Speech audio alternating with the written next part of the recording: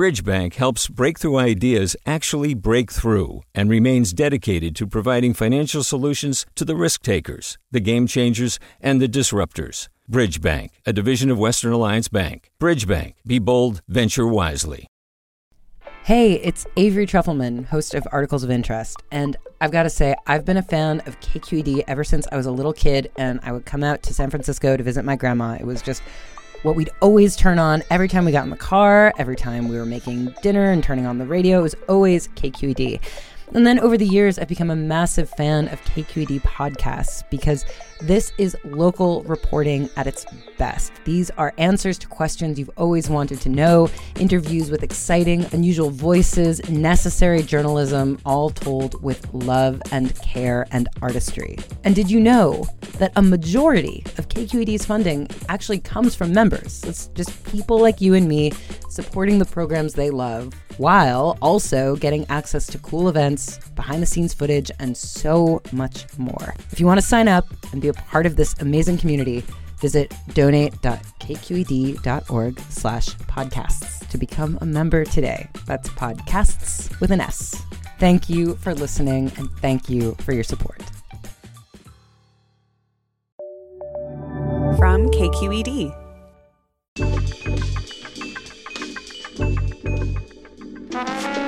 Hey everybody, from KQED Public Radio, this is Political Breakdown. I'm Scott Shafer. And I'm Guy Marzorati, in for Marisa Lagos. And today on this first Political Breakdown for 2024, we check in on the state capitol, where the legislative session is just underway. It is indeed, and there are lots of big issues on the agenda. And at the very top of the list, closing a massive $68 billion budget deficit. We'll dig into the options facing the governor and lawmakers after Newsom unveils his draft budget plan in the coming days. That plus all the bills to come, changes in leadership, and oh yeah, all in an election year. Oh yeah, 2024. It is an election year. We're going to be joined by Sameea Kamal, who covers the Capitol for CalMatters. But first of all, Guy, and we should say we're going to talk with Kamal about this. She was in the assembly yesterday when those disruptions occurred. These were primarily, I guess, Jewish folks who were opposed to the war. They want a ceasefire. And it seems like everywhere you turn, this is disrupting politics. And it's particularly bad for Democrats, I think you'd have to say. Yeah, particularly difficult. I think, you saw the protests in the Capitol on the first day of the session. This issue is not going away. And you really have to start to think about what the impact is going to be on the March 5th primary election, particularly, as you said, for Democrats in races in which there are blue seats, you have different progressives running against each other. I think about, the 5 congressional races we have in California, 3 in Los Angeles, 2 in the Bay Area, where you have open seats, basically, in Democratic districts. You have candidates running those races who I know when they thought about running for Congress, whenever it was, we're not thinking the Middle East was going to be the issue that they would have to be front and center, but they're going to have to realize the reality that this is the first or second question that they're going to get asked at every candidate forum, debate by voters. They're going to need to have a position on the ceasefire. And it's going to be a potentially a challenge in these kind of crowded fields, maybe a litmus test for some progressives. Exactly. And in the Senate race, you could say Barbara Lee, this is kind of her brand. She has supported a ceasefire from the very beginning. She was, of course, famously the only vote against authorization for use of force in Afghanistan after 9/11. Katie Porter has now joined her as well, calling for a ceasefire.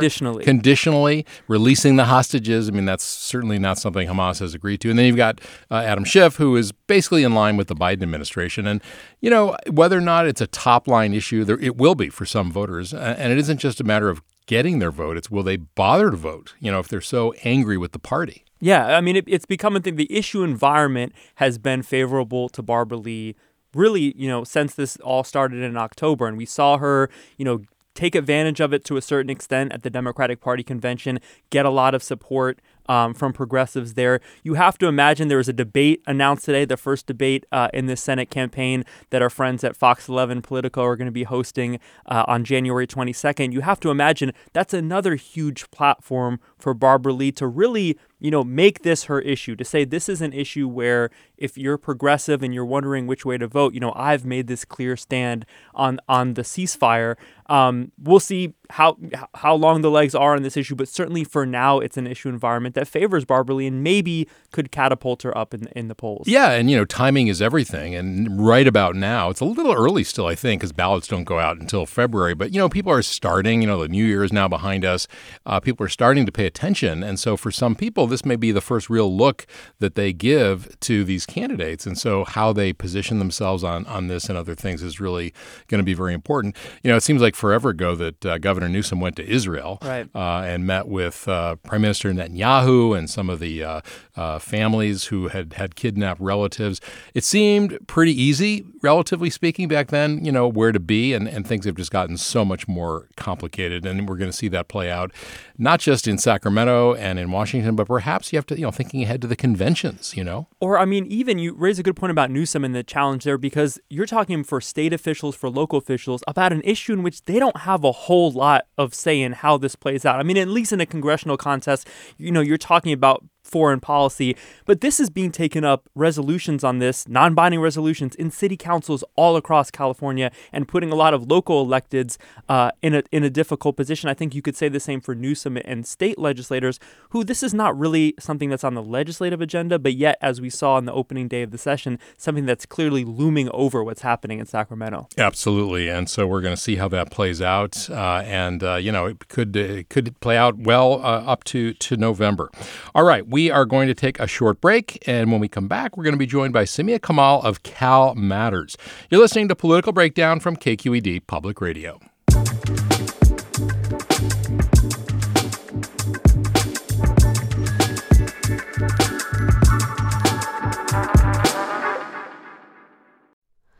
Hi, it's Terry Gross, the host of Fresh Air. We bring you in-depth, long-form interviews with actors, directors, musicians, authors, journalists, and more.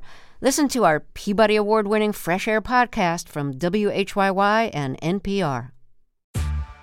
Hey there, this is Brittany Luce from NPR's It's Been a Minute. KQED's podcasts like The Bay Curious, Mind Shift, Right Nowish, and more all tell the stories of the Bay and beyond, with reliable, human-centered journalism. They aim to inspire, make you think, entertain, and expand your understanding of the place you call home. Here's how you can support podcasting at KQED. Showing your support is easy, and you can join Brittany in supporting KQED podcasts too at donate.kqed.org/podcast. That's donate.kqed.org/podcast. And welcome back to Political Breakdown. I'm Scott Shafer here with Guy Marzorati. And with the new legislative session underway up in Sacramento, we've invited one of our California newsroom colleagues to help us make sense of the big issues on the docket up at the Capitol. Sameea Kamal covers state politics and policy for CalMatters, and she joins us from Sacramento. Hey, Sameea. Hi there. Thanks for having me. Yeah, well, thanks for being here. And we should say just at the top here that we're recording this on Wednesday afternoon. So as you're hearing this, yesterday. But on Wednesday, the Assembly had a very lively session. There were some protests. You were there. Tell us what happened. Sure. Yeah, I think, it's first day of session. I think there were a lot of just issues and bills that lawmakers were ready to tackle. But shortly after gaveling in, protesters up in the gallery, which overlooks, where the lawmakers are sitting. These are protesters from Jewish Voice for Peace, and If Not Now. They began singing in support of a ceasefire in Gaza. And so lawmakers called the action out of order, and then they quickly called a recess and emptied the chamber. But soon after that, they actually never came back to session. They just adjourned until Thursday. And then outside of the chamber room, there were more protesters who were singing and chanting and, just continuing the calls for a ceasefire. So clearly this issue is not going away anytime soon at the legislature. We also saw a group of Republicans introduce a resolution condemning Hamas. Tell us what's going on with that, and then why one Republican has not signed on to that. Yeah, so the Assembly resolution basically condemns Hamas. It, in the text, it sort of goes over, some of the brutality against hostages that were taken on October 7th. And so it's, I talked to the assembly member who introduced the resolution, James Gallagher, and he said that the goal or the purpose was for California to make a strong statement. Now, some would argue that California has already made some strong statements. The governor, after October 7th, did travel to Israel on his way to China for the climate conference this fall. And there have been, several letters from the legislature, from the various diversity caucuses. So, I think some people see this as just a way to force Democrats to take a vote on the issue. Yeah, and it does put them in a tough spot. I mean, we saw this is sort of what happened at the Capitol is kind of an echo of what we saw last year at the Democratic Convention. And Guy, you were there up in Sacramento, and there were similar kinds of protests, pro-Palestinian, Jewish and otherwise, calling for a ceasefire in Gaza.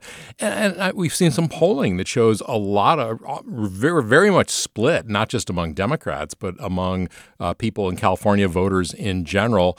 And I'm just wondering, do you think, Sameea, that this puts the governor in a hot spot at all? Or is he, I know he did meet recently with some of the leadership of the Arab American and Palestinian communities. Yeah, I think initially, those communities felt a bit ignored or unheard. And as time has gone on and as the death toll in Gaza has climbed, I think lawmakers, including Governor Newsom, have been just trying to figure out how to respond to their constituents. I think that's the big thing, is what are constituents asking for and how do they respond, and how do you balance the different things that people are asking for that might, seem in contrast to each other. So, yeah, I think Newsom also has to kind of follow what the U.S. does, what the federal government does. He's not going to take a stance that contradicts President Biden. So that's another factor that determines how the state of California responds, limited as it is in what the state itself can do. Right, that's a great point, because it's almost like we've seen Newsom be cheerleader number one for Biden through all of 2023. It's almost like he's kind of boxed himself in to the point where he can't go where a lot of Democrats have started to go and really call more forcefully for a ceasefire. Although, in fairness, Biden himself and Secretary of State Blinken have kind of walked back some of their comments. Slowly, but pushing Israel both privately and publicly. But, to the impact it's having is unclear. Right. Well, we want to shift gears a little bit and talk about the budget. The, Assembly, Senate, Newsom are all facing down a $68 billion budget shortfall. Big picture, Sameea, we don't have to get, so much into the nitty gritty of the budget, but big picture, what's kind of the panic level you're hearing in Sacramento from lawmakers, staffers, lobbyists, others? Yeah, I'm hearing that we are not at crisis level, but it is a serious problem. It's the largest deficit to date, but not by the percentage of the overall budget. I think part of why it doesn't feel like crisis level yet is that the state is in better shape to handle it compared to during the Great Recession. And part of that is because the state has been putting billions of dollars into reserves since then. I wonder, in order for those reserves, the rainy day fund, to be spent, the governor has to declare a fiscal emergency, and then the legislature has to approve the expenditure of that money. He did that during COVID, and that was sort of an easy call. But I'm wondering, I don't know, Guy, what you think, or Sameea, anytime you declare a fiscal emergency, for a guy who's trying to raise his own profile, everything's fine. Everything's fine. Nothing to see here. I wonder if that's going to, have an impact on him and his, willingness to do that. Well, I do think budget, and also, Sameea, I'm interested to get your take on this in the larger legislative agenda. It's hard to escape the fact that almost the entire legislature is running for something on March 5th, right? You have this looming primary election. So whether you're talking about the budget, the Legislative Analyst Office came out and said the best path for the legislature to take is to come out early, take early action, roll back a lot of the spending that maybe was approved last year but hasn't taken effect. That's a lot easier said than done when you're one of those lawmakers, trying to appeal to voters in the primary election and starting to cut spending. Is that, I mean, Sameea, do you sense that big picture legislators are facing this election, and how does that kind of loom over everything that's happening in the Capitol in the next month or so? Yeah, I just heard from Assemblymember Jesse Gabriel after the session that, it's going to impact everything that they do. The budget is king. And, not I know the Legislative Analyst Office, the recommendations that they made to address the gap assume that, and many of those options assume that the state would call a budget emergency. I do think that's tricky for lawmakers in an election year. The other, one of the ways that the state always has a few options of, closing that budget gap, including, how to get more revenue. One way is raising taxes. No one's going to want to suggest that in an election year. Talking about a poison pill during an election year, yeah. Yeah. So, what are the other options? Dipping into reserves, more just cuts to programs, delaying more spending, which the state already did last year, because we're facing a deficit, although not as large as what we're seeing this year. The old saying from Willie Sutton, why do you rob banks? He said that's where the money is. And so, in the case of the state budget, a lot of it is in education. So I would imagine we're going to, that clearly that's going to be on the chopping block. It has to be, right? That's actually one of the areas that Assemblymember Jesse Gabriel, who is the chair of the Budget Committee, noted that he did not want to cut classroom spending. So okay, it's that's cross that off. Yeah. But and social services in general, the state is also a kind of it prides itself on the progress made on homelessness and climate spending. So, what does that leave? Right. Well, I am interested. I mean, transit funding, I think that was something that Newsom eyed last year, kind of put in the crosshairs. And then ultimately it got worked out that there was, more money ended up going to transit agencies like BART, who got a lifeline. I wonder if that same debate kind of plays out this year, especially given the size of the potential shortfall we're talking about. Yeah, I think that would be kind of tricky, given that the money has already been allotted to the agencies, and but the second part of that transit budget discussion was about in the Bay Area, which has especially been struggling, the transit agencies there. They were talking about a bond measure, but that's becoming an option for so many of the things that might face cuts. That how many bond measures can you put in front of voters next year? How much can you ask voters to take on increased costs at a time when I think people are already feeling the crunch?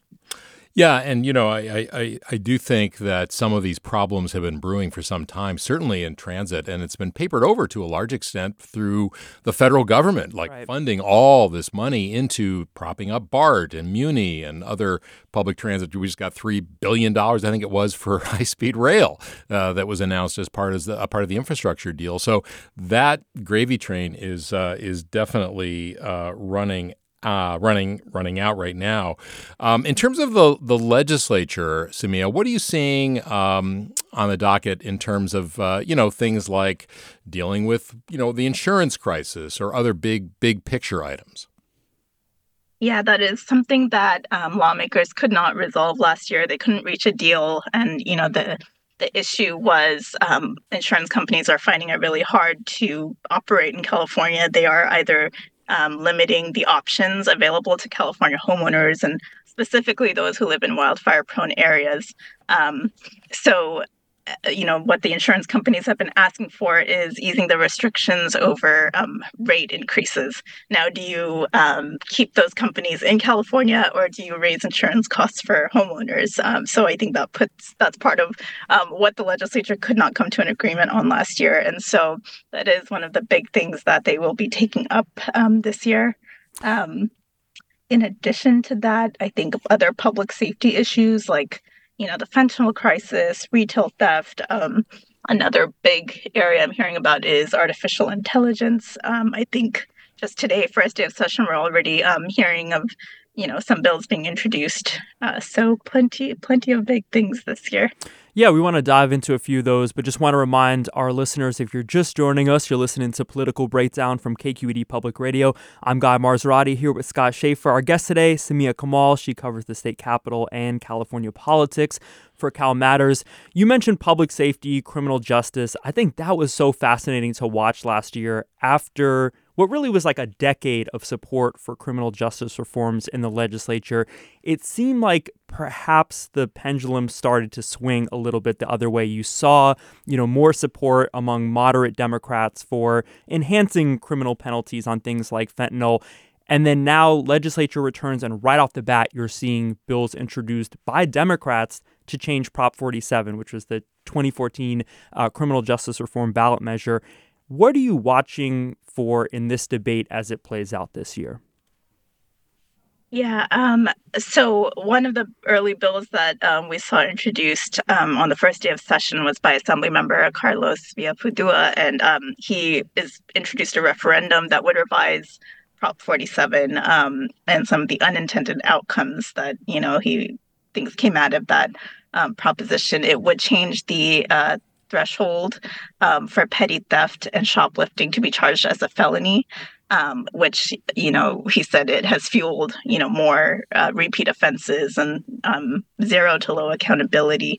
Although we should say the governor has really pushed back on that, noting that, California now has the same threshold as Texas and other states. In some states, it's even Texas, higher, yeah, it's even higher. So but you're right. It does get blamed a lot. It does seem to be the favorite thing to blame Prop 47 in general for smash and grabs and property crimes and all that stuff. Right. But I think the other side, the pushback to that is, where that came from, that criminal justice reform, the ways that the criminal justice system was targeting people of color, the Black community especially. And so I think that debate will continue. I think we didn't see a lot of resolution on that last year. So I think that debate will be another big one this year. Where do you see legislative leadership, particularly Robert Rivas, starting his first full year as Assembly Speaker on an issue like this, Proposition 47, sentencing? Because we talked about this a couple of weeks ago. There was this initial hearing the legislature held on retail theft, and a lot of Democrats really kind of held their ground and said, no, we're not just going to give in to kind of the trend of the day and push for changes to Prop 47. Do you have a sense of where Rivas kind of falls on this issue? Not in depth. I know that he created a special committee to look into retail theft, but I think in general, aside from, naming new committee chairs, we're still kind of watching to see what his leadership style is like compared to Anthony Rendon, who he took over from, last summer. So I think remains to be seen what his approach on this will be. We do know, Guy, though, that he's shifted up some of the committee chairs, and public safety had been the domain of Reggie Jones-Sawyer, and there was a lot of criticism in the way he handled some of the fentanyl bills last year, also that bill on child trafficking, which Governor Newsom kind of rescued after it had been killed, Shannon Grove's bill. And then, you've got Kevin McCarty in there now from Sacramento. Obviously, like, who I don't think of as like moderate, or I kind of think of him as a progressive. So I'm not sure what. He was also a Rendon guy, I think. Yeah, and I'm not sure what material changes we see. Although you're right, like Reggie Jones-Sawyer, certainly by the end of last year, was seen as like the person holding the line on a lot of, these reforms. Yeah. But, it does raise another question, Sameea, which is, you mentioned Jesse Gabriel, who's now the chair of the Budget Committee. Phil Ting from San Francisco had been the chair. And I'm wondering, this kind of shifting around of some of these committees that are key to the budget. Appropriations now chaired by Buffy Wicks from the East Bay. I'm wondering if you think that the, relative lack of experience that these folks have. I mean, it's been relatively easy to be doling out money as chair of the Budget Committee. Now you've got to tighten your belt, and you've got Jesse Gabriel saying, well, we don't want to touch education. Well, there's a wake-up call coming, I think, huh? Yeah. I think the way that committee chairs were assigned was sort of loyalty and, interest of the lawmakers. But I think you're right that this is a new speaker, new chairs with less experience. So yes, I do think that will be interesting to watch as the year plays out. I think the headline of 2023 in the legislature was labor and just the tremendous amount of gains they made legislatively. How does that move forward in 2024? Are there things you think, labor and allies will bring back that weren't successful last year? Newsom, for example, he vetoed that bill giving striking workers unemployment benefits. I don't know if that's coming back. But where do you kind of see labor trying to build on the wins they had from last year? Yeah, the bill you mentioned, the striking workers, is an interesting one because I think the moment was so hot with that bill. We were in the hot labor summer. There Right. were, Hollywood actors and writers on strike for, I think, hundreds of days at that point when the bill was vetoed. And so, whether that momentum is still there, we're not seeing maybe that same level of workers on strike.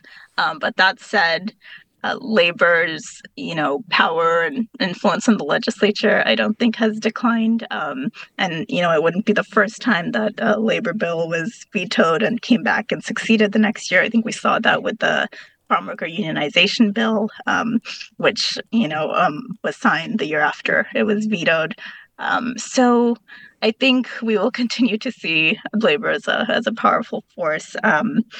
But we did see some big wins, I think, last year, including the expansion of paid sick leave from 3 to 5 days. And well, you have to wonder, too, if some of these things aren't going to be delayed in terms of their implementation because they did have some big dollar signs before them. Just in the few minutes, I should say, we have left, you mentioned AI, artificial intelligence. That is a huge issue affecting, the country. President Biden issued an executive order last year. We've got lawmakers, including, several in Rebecca Bauer-Kahn in the East Bay, talking about regulating, coming up with a framework. Is this even something, is this an issue that the legislature has the wherewithal to get its arms around? That hasn't stopped them before. That's true. It's so complicated. You add into that the homeowner insurance crisis. These are big, big issues. And I guess whether or not they have the expertise, it's better to do it in the legislature than at the ballot box. Yeah. I think we're already seeing the introduction of many bills. And it's been, I think we're going to see a bit of a tug of war. We saw a lot of the fight between the tech industry and the legislature when it came to social media regulation, impacts on kids and those kinds of things. So I think we're going to see a different kind of battle take place this year between those groups. I also think the stakes just get amplified by the fact that it's unlikely Congress is going to come together and do something on this. And it's almost like the digital privacy debate where California might just end up setting national standards by the virtue of we have a more functioning legislative body. Sameea, the last thing we want to hit on is reparations. We could see a big debate in the legislature this year. We're expecting a large bill package coming out of last year's reparations task force report. What are you expecting on that front? Because I know there's so much conversation about the cash reparations piece of this for Black Californians, but I think it's worth noting a lot of what the task force recommended that had no price tag also got voted down in the legislature last year. Where do you see this going in the next year? Yeah, I think, like you said, even the things that don't have a price tag, I think it's going to be really hard for Californians to see as we're hearing about the $68 billion budget deficit to talk about, cash and reparations to people. And I think it's interesting. Something I've been keeping an eye on is those conversations that happened after the George Floyd protests, and all these lawmakers who came out very strongly in support of racial justice and kind of addressing some wrongs. And this is, a very in your face vehicle for which to do that. But given the budget deficit, I think, it might be hard for lawmakers to sort of sell to their constituents, as we don't have the money right now. We're talking about this money that wouldn't, be given out this year. But I think it's hard to hold those thoughts at the same time sometimes and exactly. say that this money will be coming down the line. Absolutely. And we've seen, similar issues playing out here in San Francisco with Mayor London Breed kind of holding a line as well. All right, that is going to do it. Sameea Kamal covers the state capitol for CalMatters. Thank you so much for joining us. Thank you.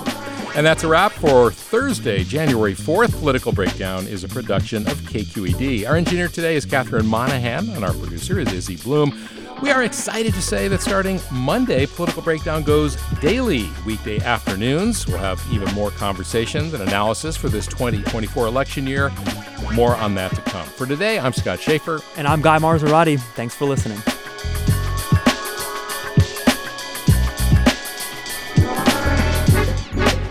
Do you love learning about the San Francisco Bay Area? Its history, its people, its unique blend of cultures? Then you should check out the Bay Curious book. I'm Katrina Schwartz, editor and producer on the Bay Curious podcast, and I'm here to let you know that for the month of May, we've worked out a sweet deal for KQED podcast listeners. Right now, you can get the Bay Curious ebook for $1.99. That's right, $1.99. Just search for Bay Curious wherever you get your ebooks or find a link in our show notes. This offer does expire at the end of the month, though, so you'll want to act on it fast. Happy reading.